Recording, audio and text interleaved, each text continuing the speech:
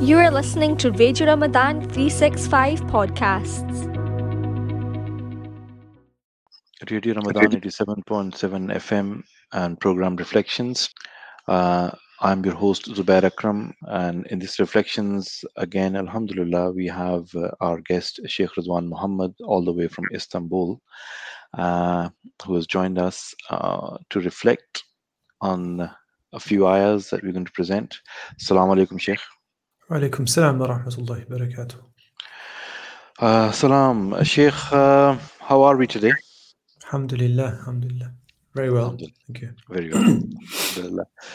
Alhamdulillah. Today, 12th of Ramadan, and I'm feeling a little bit disjointed, a bit kind of feeling the toughness of 12 consecutive fasts, to be honest. Not sure how people are feeling and how you're feeling, but it has taken the toll. I think it's the internal health relies on the spiritual health you're in as well. How you feel is probably directly connected to how well you're connected with your creator and how well you're connected and how you're getting on with the inner dimensions of Ramadan itself.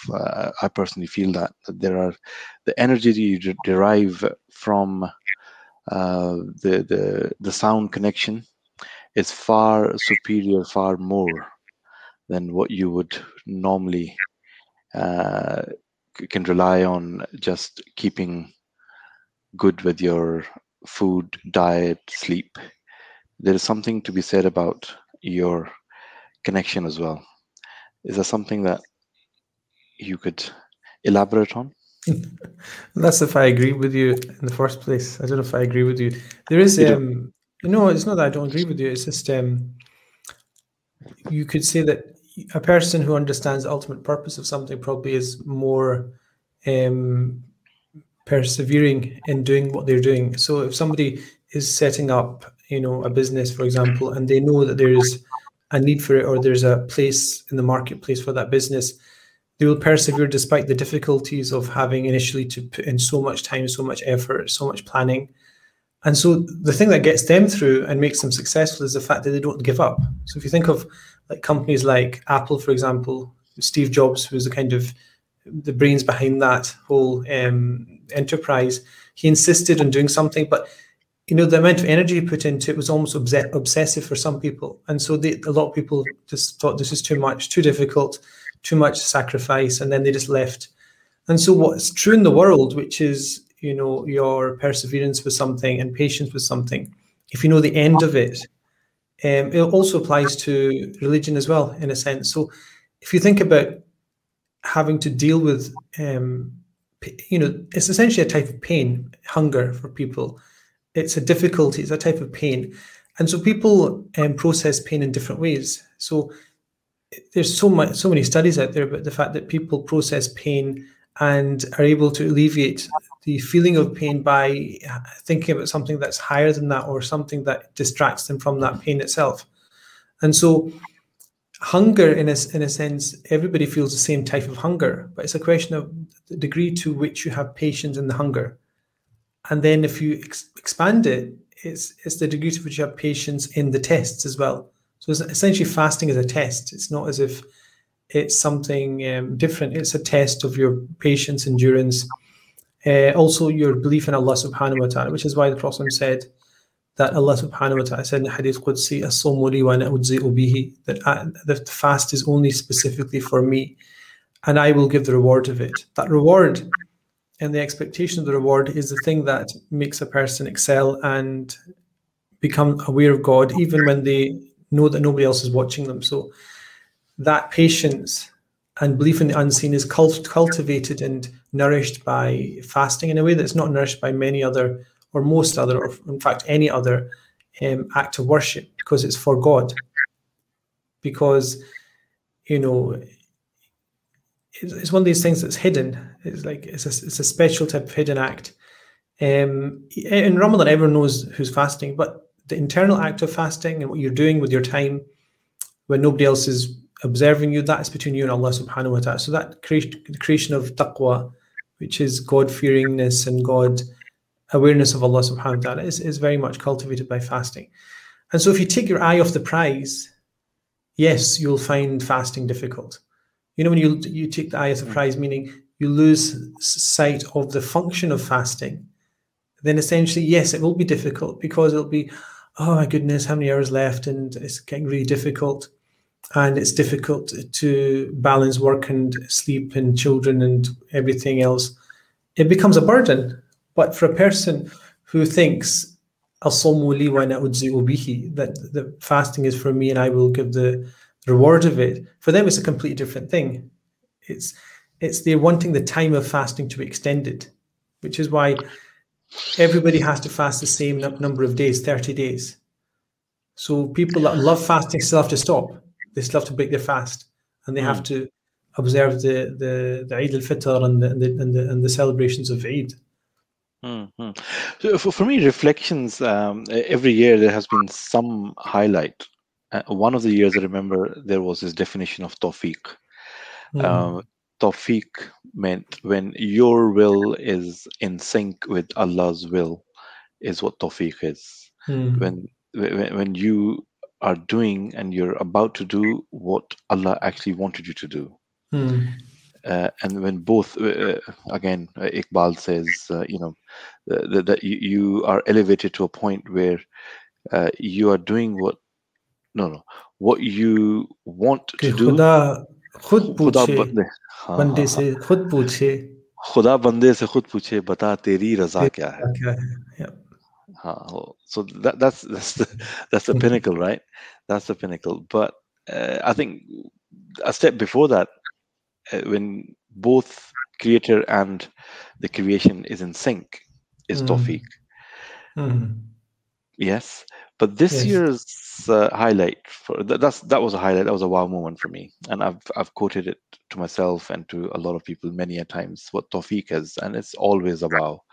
To be able to define tawfiq succinctly and to be able to feel what tawfiq is.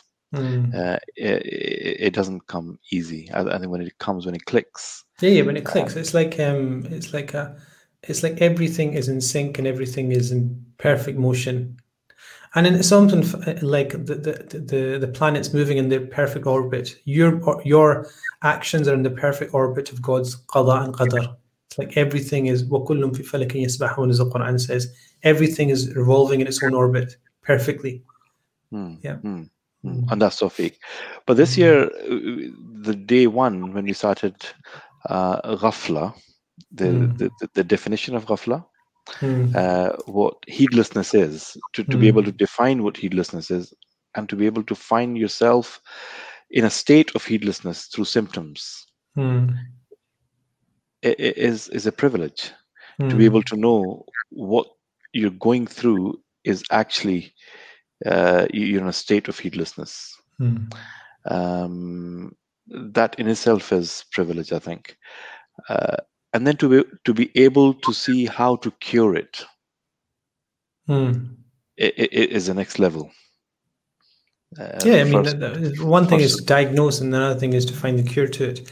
So once people found out there's such a virus as COVID, they could identify it, and then the next step was to find a cure. So there's no point knowing what it is and not knowing then how to cure it or how to mitigate its effects. So essentially, that and dawa is like, I think Ibn Qayyim al-Jawziyya's got a book about the illness and the cure. So there's no point having knowledge about illnesses and not knowing that these actions are things that cure, or these material essences cure, without balance, without connecting which cures which. Which medicine cures which ailment. You understand? So you have to know. There's no point knowing that you have a vaccine and then not knowing when to use it. And there's no point knowing that you have an illness without knowing which medicine to use for it. So it's one of these things that, ghafla is good to know if only you want to cure it. There's no point knowing you're ghafil and then being proud of the fact you've diagnosed yourself. Yep. Or in the future knowledge of the fact that, you'll on your gravestone it'll be written that وَكَانَ غَافِلًا. Like this person who used to be, mashhur and being heedless. Here lies the heedless. Here lies the headless, heedless. Yes. Headless, heedless. Yeah, to be able to know that you're heedless, one of the things that was highlighted, that you will become excited about small things and you will become depressed on small feelings, and that's you're in a phase of you're in the phase of heedlessness, right? And the cure, amazingly, one of many, was well, to be connected to Allah subhanahu wa ta'ala is a cure, and the connection is durood itself. Yeah, so the thing about ghafla is that the obvious cure is dhikr, because ghafla is in its fullest form is heedlessness of God's remembrance. So you'd think that the cure is the opposite, which is remember God. The problem is that if it was that easy, you wouldn't have forgotten God in the first place.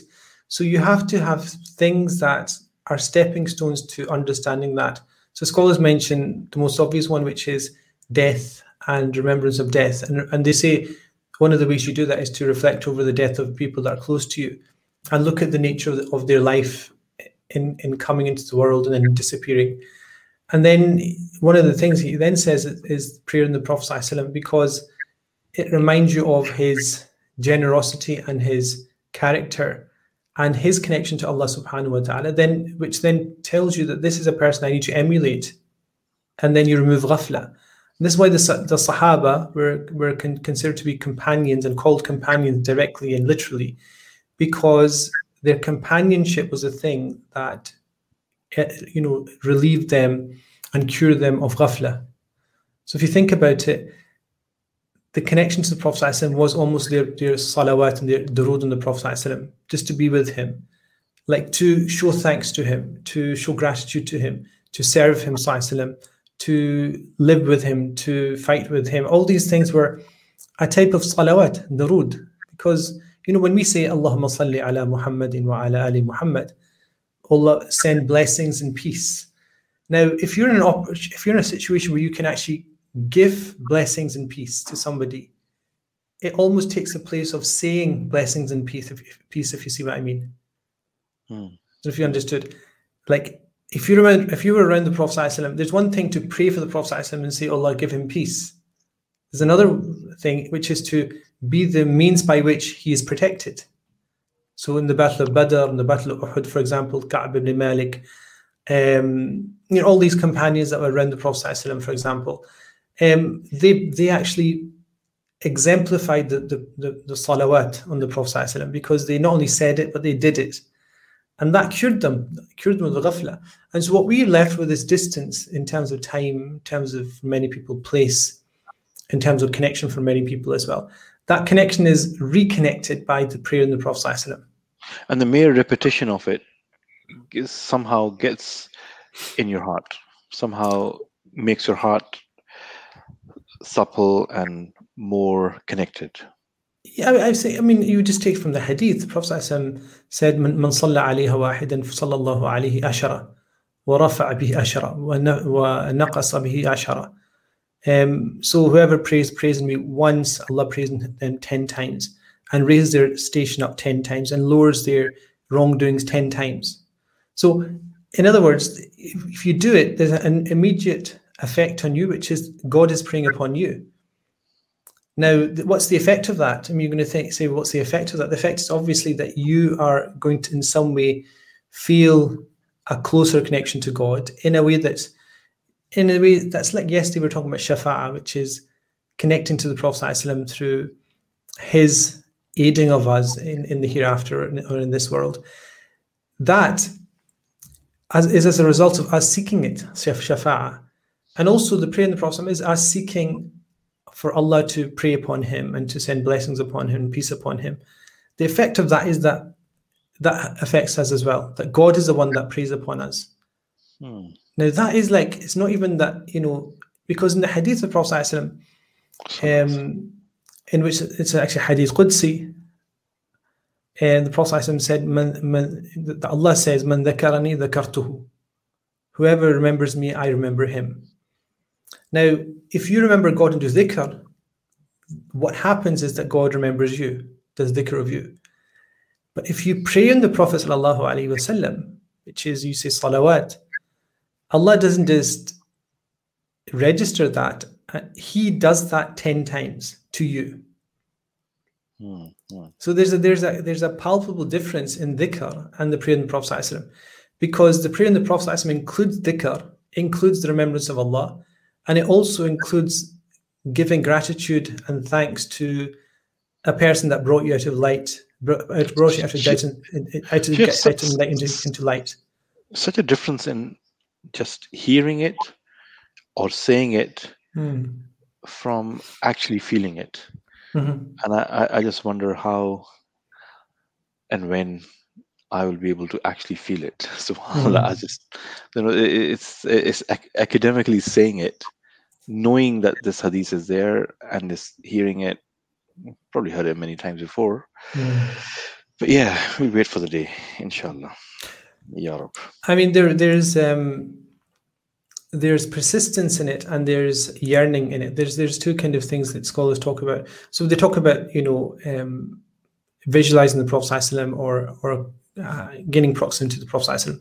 They talk about certain ways that's done. One of which is to simply to imagine the Prophet ﷺ, which is through the characteristics that we know very in depth. So the physical, moral, spiritual characteristics we know in detail, to the hair of the Prophet ﷺ, the length, the type of hair the Prophet had, the type of nose, the type of eyes, the type of lips, types of eyelashes. We know all this in immense detail. The descriptions in Arabic are very, very clear. And so that builds up a yearning in which when you say Allahumma salli ala Muhammad, Muhammad is like a sweet name. And so, in lots of na'at, they have na'at, which are just about saying the name of the Prophet, never mind visualizing. They talk about the name of the Prophet being sweet. And Muhammad ka naam. Faisal, idhar kar lijiyega. No, that wasn't a cue for you to start your ruminations on Urdu poetry. But the point is, the enjoyment of saying the word itself is because you understand that reminds you of somebody. So if you're in love with somebody, you mention the name, and what that brings to mind is the pleasure of being in the company, and the reminder of their characteristics and qualities. And so with the Prophet it's kind of a bit more elevated, and also it's a bit more at stake. There's more at stake because your salvation's at stake, and you can see what he gave to your life, which if he wasn't in your life, what you would be missing. And so then there's so much at stake, so much more at stake than just a person that you're in love with, infatuated with. There's somebody who is concerned about you more than you're concerned about yourself. So that's like, sometimes people give up with themselves. They give. I mean, many people go through life and they give up taking care of themselves, their health, their wealth, their happiness, and just kind of plod along. The Prophet will never do that to you. If you're true to his teaching and you're true to being connected to him, he would never just say, "Oh, this is another person. I've got somebody more important to look after." So this is something that God has given him as a blessing, that you yourself. Just a walk from Babe Abu Bakr, I think it is, to Bab al-Salam, and to Muqam Jibreel. And you keep doing that. And sometimes you stop and you salute. You say salam. And you keep doing it in your imagination. Probably that can help. Allahu Akbar. Karenge. हाँ जी, है हमारे पास मीठा मीठा छोटी सी break. Sheikh Rizwan Mohammad हमारे मेहमान, मैं हूं आपका होस्ट ज़ुबैर अकरम, और टाइम है इस वक्त 7:56, 7:56. अल्लाह अकबर, अल्लाहुम्मा सल्ली अला मोहम्मद. वो खैरुल वरा, वो महबूब यज़दा, अफ़ो अताओ लुत्फ़ो इनायत, रब की ज़ात उनकी ज़ात में गायत, रब जिसकी तारीफ में कहते इन्नका अला कुल खुलुक़िन अज़ीम. So yeah, so शायरी में 3-4 शेरों में बहुत सी बात हो जाती है, बहुत सी बातें. खैरुल बशर खैरुल वरा. खैरुल बशर खैरुल वरा. What's the meaning of that? Khair al-Bashar is obviously the best of humanity. Khair al-Wara is another. It's almost like a synonym of human beings. Wara, which is the best of mankind. So this is just descriptions of the Prophet ﷺ. Khair al-Bashar, Khair al-Wara. Lutfu inayat, so just like this subtleness and this care that he has, ﷺ. Yani afu ata'u. Yeah, afu is like forgiveness, and ata is giving and presenting. Yes. And unki zaat mein ghayat. Yeah, I really wish that we from a very young age were taught these things as concepts to interact with from the personality of the Prophet ﷺ himself. I think a large section of our community is kind of, how can I say, there's a resistance in knowing the Prophet through Shumail. Yeah, I mean, it's very shocking, because the Prophet ﷺ said, "Allimu awladakum thalatha." He said, teach your children 3 things. Hubba nabiyikum, love of your Prophet. He's speaking about himself, but he says, Hubba nabiyikum, the love of your Prophet, which is myself. He's saying, wa hubbu ahl al-bayt, and love of his family. Which, remember, the family means that you're not just caring about the person, you're caring about the people that the person cared about. So it's almost like you take the person with everything that they have, which is a higher level of love, if you understand it. Because you might love somebody, but you don't like their brother or their sister or their aunt. But the person loves their aunt and their sister and their brother. Yep. And so you don't really love the person. So the least of that hadith is that you have to love me, with everything, that you might not like the fact that certain people might feel privileged for being Ahl al-Bayt or being Sayyid, for example. I know people that will say, I love the Prophet ﷺ, but I don't need to love the people that are from his family because, they're just like me. But no, the whole purpose is the Prophet loves them because he said he loves them. So you just have to bite the bullets and just, swallow your pride a bit.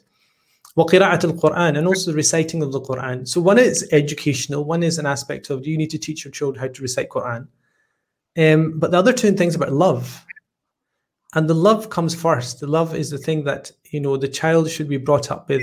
And I'm a great believer in the fact that, teaching children all the literacy of Islam and telling them how to answer questions and quizzes and, knowing all the details about Islam without having any deep love for the Prophet ﷺ, his teachings, his akhlaq, knowing them, really having a deep connection with him ﷺ and what he stood for. That is far more important than being able to tell me, the fara'id of wudu, or being able to recite, a number of chapters of Quran off by heart, because that thing you've memorized will disappear if you have no love. Subhanallah. And so I'm always fascinated with people. Such a big secret of any good relationship, that you just don't love the person, but you love who everything they love. Yes, regardless of what you think about it. Yeah. Yes. If you think about it, I'm not going to go into the details of what that means for people in their own lives. People are getting ready for breaking their fast, but they should think themselves a bit, that if you claim love for somebody, you need to then also, I know this happens with in-laws and things, all that kind of stuff. So you essentially have to also take into account the people that the person you love loves, regardless of what your opinion is. And that is like the whole point of humanity, is that you're able to go beyond what you just what you want to what is better for the one that you love as well. And so Shama'il and love of the Prophet ﷺ has to be inculcated at a very young age within our communities. And that will remain forever. That kind of love and attachment and nostalgia for the Prophet ﷺ will remain with children into adulthood.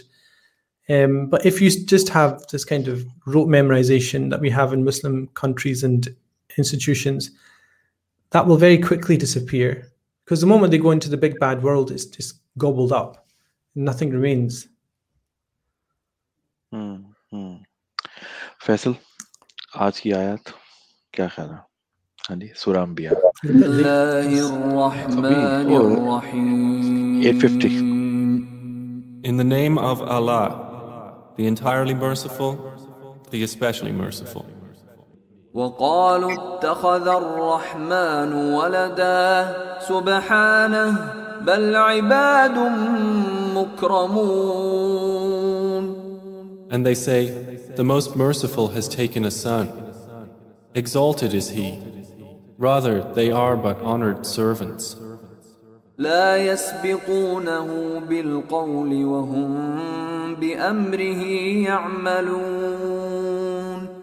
They cannot precede him in word, and they act by his command.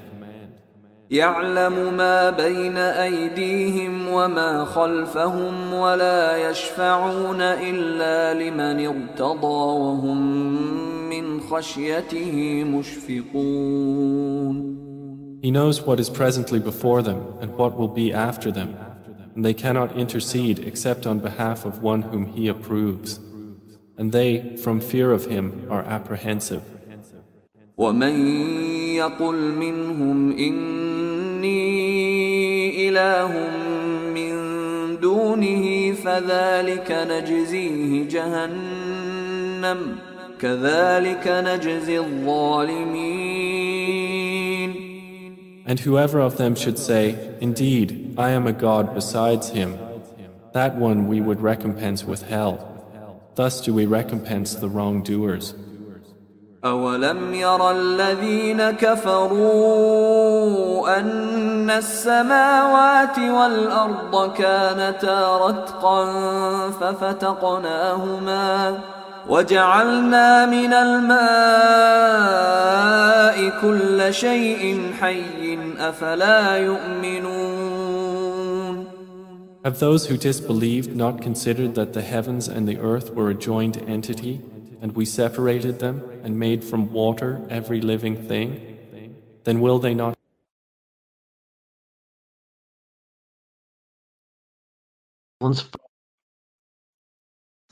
So ayahs until 30, we have covered the first 4 ayahs yesterday, just a brief summary of that. And there is one little concept that I would want to kind of labor upon today, which is the idea of karam, mukarram. That's something that we wanted to discuss in detail. Sheikh, this ayah number 26, it ends with the word mukarram, izzat. How is that one of the, why and how is that important to know? Allah subhanahu wa ta'ala just doesn't say that you're a nabi, you are listen to the person who is bringing the news. The reason being mukramun, they are the subhanallah wo to bande hain jinhe izzat di gayi hai. So this sense of karam from Allah subhanahu wa ta'ala, the concept of karam, mukarram, elevated, is it earned, is it given through practice of certain things, or is it something that Allah subhanahu wa ta'ala gives you and you become a nabi and hence you're asked to be followed? Yeah, Bismillah ar-Rahman ar-Rahim. So verse number 26, yes, so بَلْ عِبَادٌ مُكْرَمُونَ. So this essentially is about, in the context of what's being discussed, is about people taking idols, and specifically in this context, taking a thing which is in existence, such as an angel or a prophet, as being a son of God. In other words, having a special status, having some kind of connection, which means that they use words which are for biological entities, such as son, meaning a very close connection. Like, remember, son can mean a biological thing, but it can also mean something that emanates or something that stands in for something else. Like almost like, in the past, they used to, if it was a king and they had a son, a sole son, one son, the son would be the one that takes the place of the king. And so we just understood. And so when they say that Allah took a son, it means both of those things. And both of those things are inconceivable and unacceptable and improbable because of the fact that Allah is the creator of the heavens and the earth. Lam yalid wa lam yulad. He didn't neither begot nor was begotten. So Allah then says, Bal ibadum mukramun. But rather these entities you're talking about are servants and slaves of Allah subhanahu wa ta'ala. But also you could say slaves are subservient and humiliated. But Allah then qualifies it by this attribute, which is mukramun. Mukram in Arabic, you said, are they made it, or are they, I think your question was, are they made, honored, or elevated, or do they acquire it? Mukramun in this context, because we're looking at this word, is a ism fa'il, ism maf'ul, sorry, which is a passive participle, which means that they're made into this. They are given this quality by God. But doesn't mean the opposite, which is doesn't, because this verse indicates that they are honored by God because of their actions. God is the one that honors them because of who they are. Does not negate the fact that also people are honored by their actions as well. Mukrim. So you have mukram, which is a person who's honored by somebody else. Mukrim is an entity which is given honor because of their own actions and their own behavior and their own way of living. And so here it's something that is almost like an honor that they're given, granted by Allah subhanahu wa ta'ala. And ikram, remember, ikram is about generosity. The generosity depends where it comes from. In this context, it's a situation where they're granted it by Allah subhanahu wa ta'ala. And that karam and that generosity and honor is bestowed upon them because of their status and their actions and their behavior in the eyes of people as well. And so karam obviously can be through wealth, it can be through teaching, it can be through service. These are all aspects of, the Prophet, was, so he didn't like. Karam literally means generosity. It literally means generosity, but it also in Arabic, in classical Arabic, pre-Islamic Arabic, karam was understood to be a word used for grapes, for example. And the Prophet, in fact, in a hadith, he said, do not call a believer do not call grapes karam. He says, bal al karam huwa al mu'min. The one that is generous is a believer in a sense. So inab is a word that we use for grapes, but karam is also a word that was used in classical Arabic for grapes. Prophet preferred that to be used specifically for a believer because they were generous by nature, honored by nature, and because of their qualities of belief. Mukarram. And mukarram is a person that's made. Mukarram is a person that's elevated, a person that is, it's an emphatic form of the same thing, that God makes them honored, respected, a fountainhead of generosity, for example. Mukarram is, as you would see, a person being mukarram would be extremely generous. It would be, hospitable, would be somebody that would, as an example of that would be that they would, like Bedouins, they used to take care of people for 3 days and 3 nights. So if you arrived at their tent, there was an unsaid rule amongst Bedouin Arabs that they would take care of a person for 3 days and 3 nights. And so we find that out in, Lawrence of Arabia. He has his whole autobiography, and he writes that very clearly, that he used to wait for the actual being hosted by Bedouin Arabs when he arrived at their tent, because it's something people in the West don't really think about, that you can go to a person's door, knock, and for 3 days and nights you can actually stay without any questions asked, and they can't ask you, in fact, what do you want, why are you here. It was open doors for before the days of hotels. And so karam essentially is that quality of a person being extremely generous. And so in this verse, it's there to underline the fact that yes, they are not to be conceived of as partners with God or sons of God, but it does not mean that they're humiliated, but rather they're mukramun, they're honored by Allah subhanahu wa ta'ala.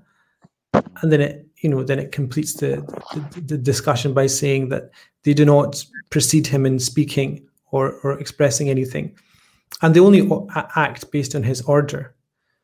And so that's just it's a very clear balancing act between saying that they're servants of God in servitude to Allah subhanahu wa ta'ala, honored at the same time, which is a very clear contrast, because if they're serving, they'd be slaves, but they're not slaves in that sense. They're servants in servitude, but honored servants in servitude, because people get confused by the fact that they're honored, and they think, oh, it must be a son, must be worthy of worship, must be worthy of exaltation. But you can have both. You can have somebody that's honored but does not deserve to have the qualities of God. And so the Quran here is just simply expressing a simple logical understanding of anybody, which is you can have both. You don't have to be humiliated and ridiculed because you're subservient. You could be honored and subservient at the same time. So, we're in a sense, slaves and servants of Allah subhanahu wa ta'ala. We're also, people that would love to serve the Prophet alayhi salatu wasalam. Does not mean we're humiliated by that or, humbled in that way by that connection. We're honored by that connection. And again, that's part and parcel of a lot of our poetry that is there. It's all to do with, we would love to be just simple servants of the Prophet sallallahu alaihi wasallam, just serving and being at his command sallallahu alaihi wasallam. Reflections with Sheikh Ridwan Muhammad. Surah Anbiya, 21st Surah of the Quran, is what we've been reflecting upon, discussing, asking questions, trying to understand the underlying themes. What I've understood, it starts from setting up the scene of, that there is the time is up and people are still heedless. And in this admonition, or in this kind of lesson given, there is two types of people. One who remain heedlessness, not just heedless, they remain heedless, they also ignore and they display this attitude of I don't care. And then there is this emphasis of how exalted, how important the people are who bring this message, and then the importance of the Anbiya and Prophet sallallahu alaihi wasallam himself, alayhi salatu wasalam.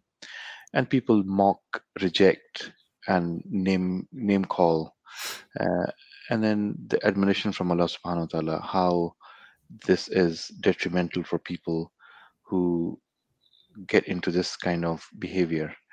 But then there's this total change of scene. The ayah that I'm going to ask Sheikh to comment on today, which seems nothing to do with what has been said so far, which is ayah number 30. Translation: have those who disbelieved not considered the heavens and earth were a joined entity, and then we separated them and made from water every living thing, then will they not believe? Apparently there is no connection. I can't see a connection. Yeah, I mean, is there a connection? You can't see the connection. So I'm closing my eyes, so I want to see. I'm trying to imagine the connection here. So this is verse number 30. أَوَلَمْ يَرَ الَّذِينَ كَفَرُوا. So it starts with the... No, this is the connection is right at the beginning. Okay. Like, it's the kuffar have just said there's all this kind of idols and there's intercession with all these false gods and all these kind of things. First of all, they reject the message. They reject the Prophet and they say he's a human being. And then they come up with their own hocus pocus of intermediaries and idols and, all, and the Quran rejects that. And so this kind of hocus pocus, on the one hand, is now contrasted with speaking to the same people. Like, they have said that God has taken a son and all this other stuff. Allah subhanahu wa ta'ala says, أَوَلَمْ يَرَ الَّذِينَ كَفَرُوا.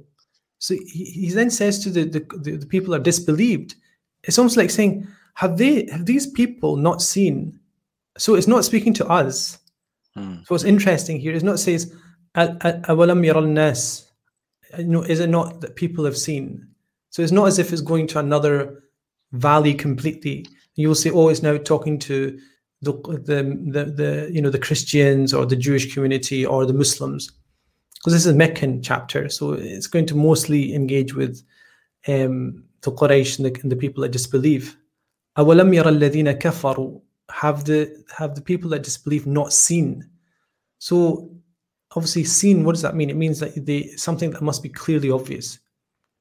أن السماوات والأرض كانتا رتقا, that the heavens and the earth, both of them were ratqan. Ratqan is actually an interesting word in Arabic because it means something is woven, something that is brought, tightly together. So you can imagine, give an example of knitting, for example.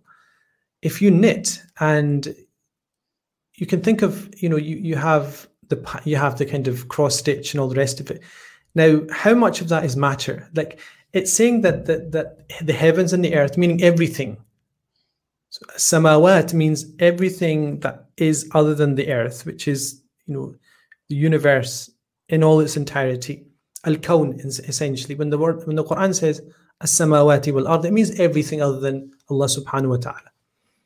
Now, it says to them, do they not see that these were ratqan, that these were, you can say, like my hands like this, ratqan, they're like kind of co-joined. Mm-hmm. But it means that they were ultimately one thing. Okay. Ratqan. So ratqan, this idea, even the word, heavens Arabic, and the earth, they were joined. No. So ratqan. The word itself is onomatopoeic, meaning in Arabic it means what it sounds like. Ratq is like, it's just really densely joined. Ratq. Intertwined, right? Intertwined, or congealed, or in some kind of primal form. Mm-hmm. That both of these entities, meaning everything essentially. فَفَتَقْنَاهُمَا. Fataqa in Arabic is again onomatopoeic, which means it means what it sounds like. Fataq. Like it just explodes out, or it just expands. So what's essentially being said is that the disbelievers not see, and they couldn't have seen.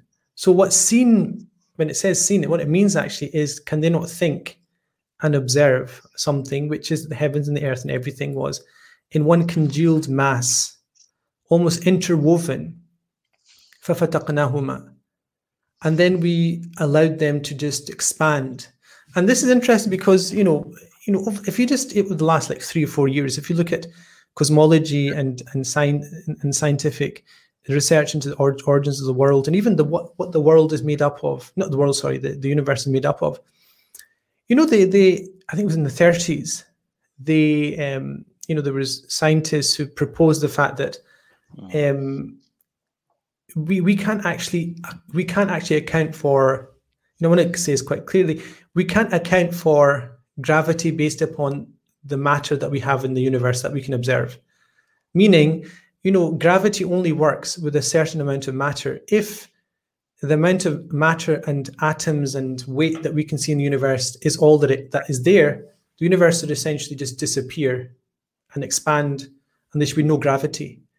The fact that we have gravity means that there's something else there, which means that everything remains, kind of in this kind of tension of existence, and all the celestial bodies are moving in a certain way.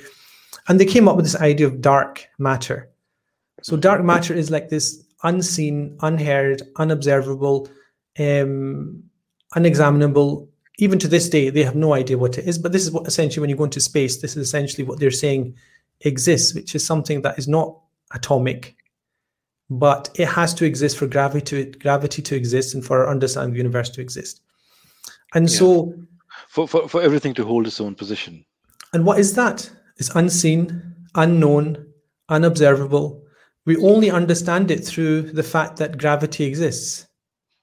So, it's quite fascinating that scientists of our atheistic persuasion are holding out for some kind of explanation of what this is and how it works, and refuse to accept that, something comes into existence, it must have a cause, therefore it must have an ultimate cause, which is, wherever God, and they refuse to accept that. So they're running around in circles for the last, 90 years, trying to believe in dark matter.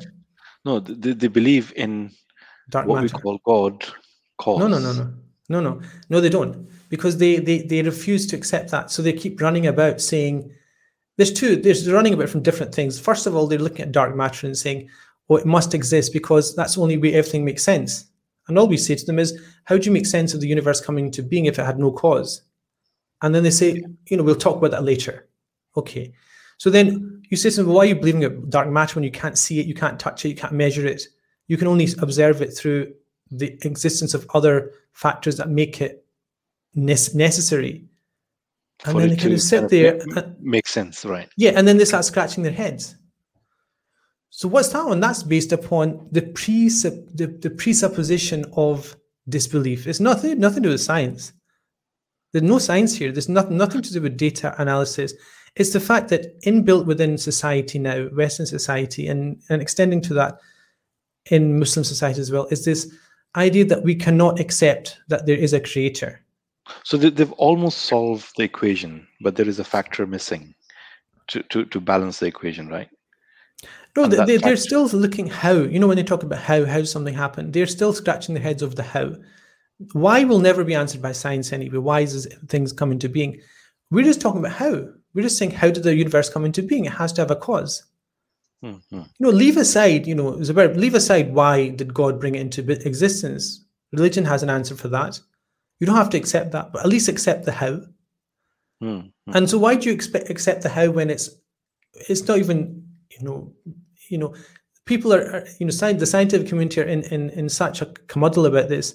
And commotion is that they even say, okay, dark matter can't exist, so we have to have some other theory to explain how things come into being. So the point is, why this kind of movement against explaining the cause? And so this verse is so fascinating because it says, did the disbelievers not see that the heavens and the earth were a congealed mass, and then we caused them to expand?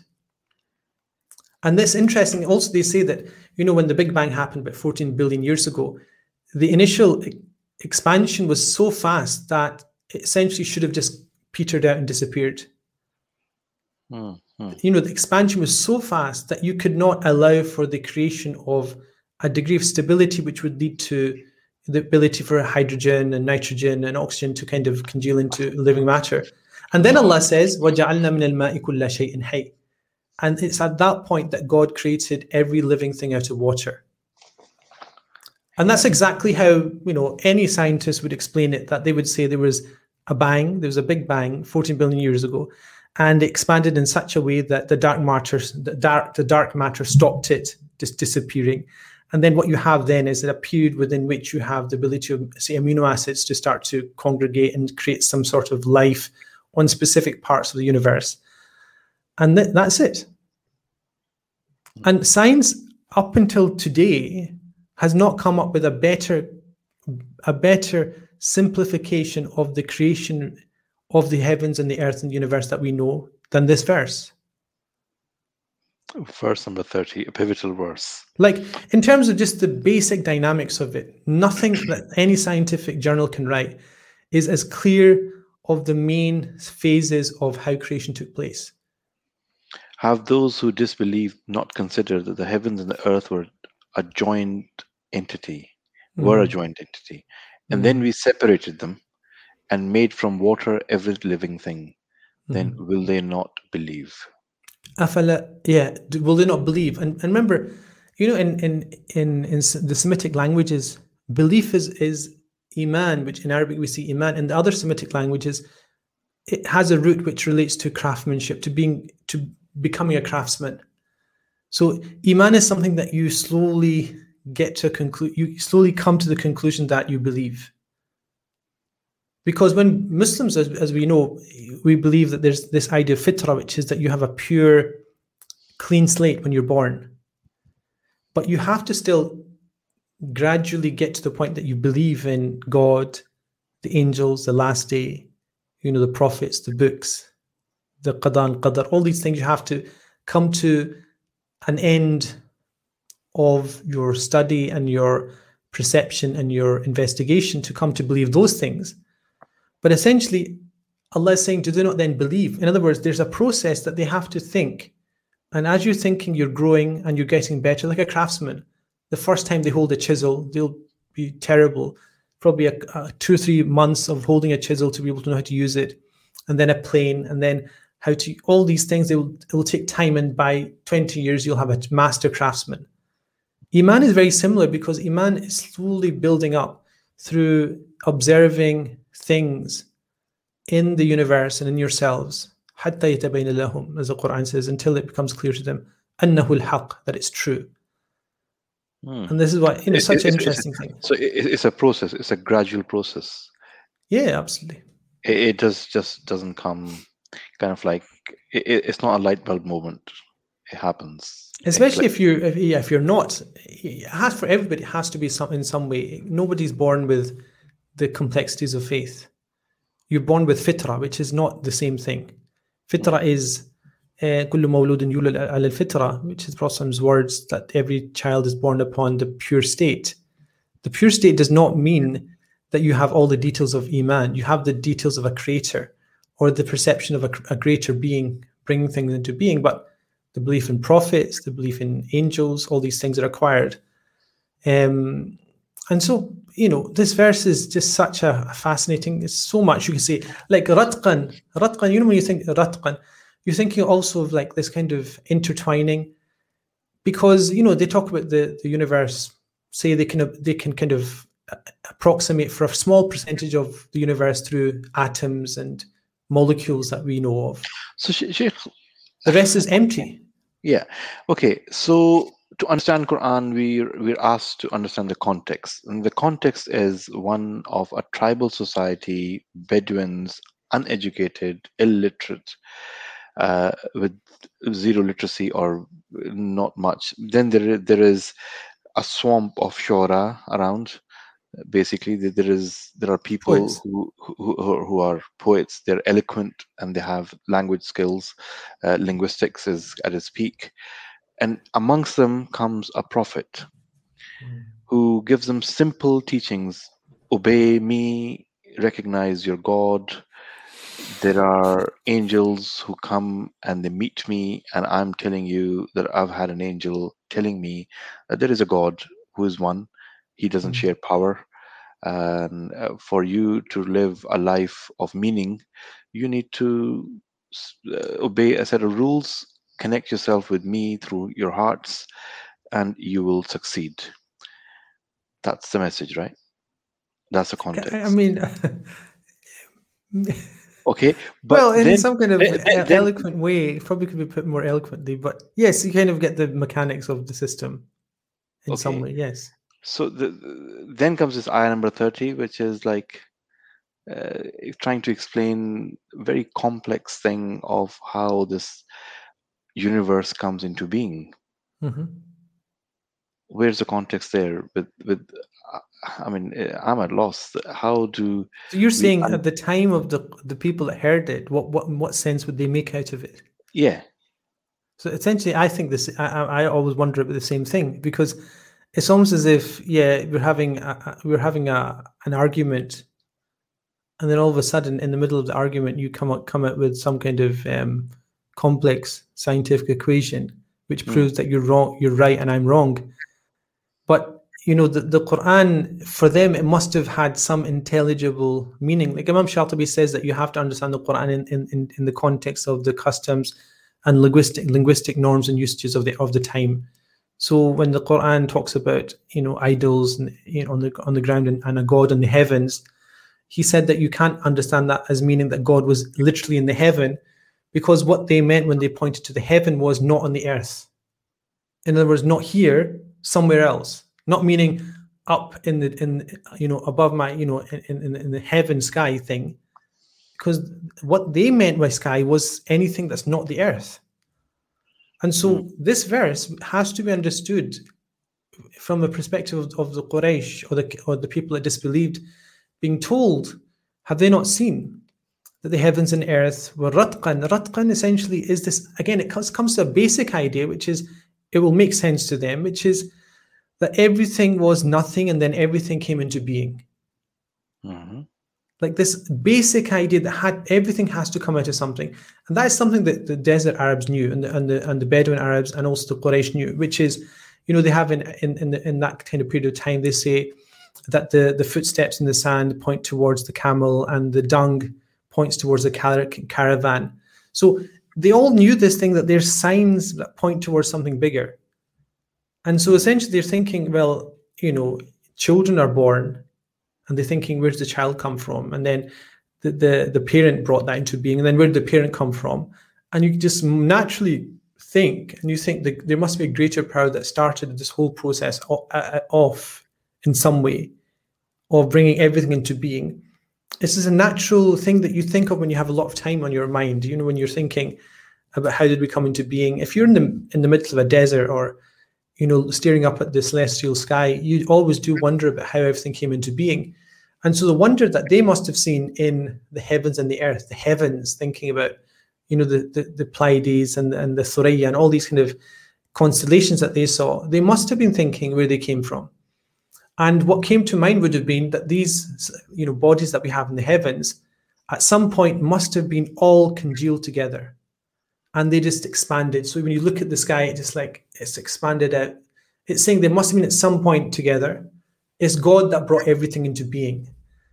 So that would make sense to them in a very basic, primal sense.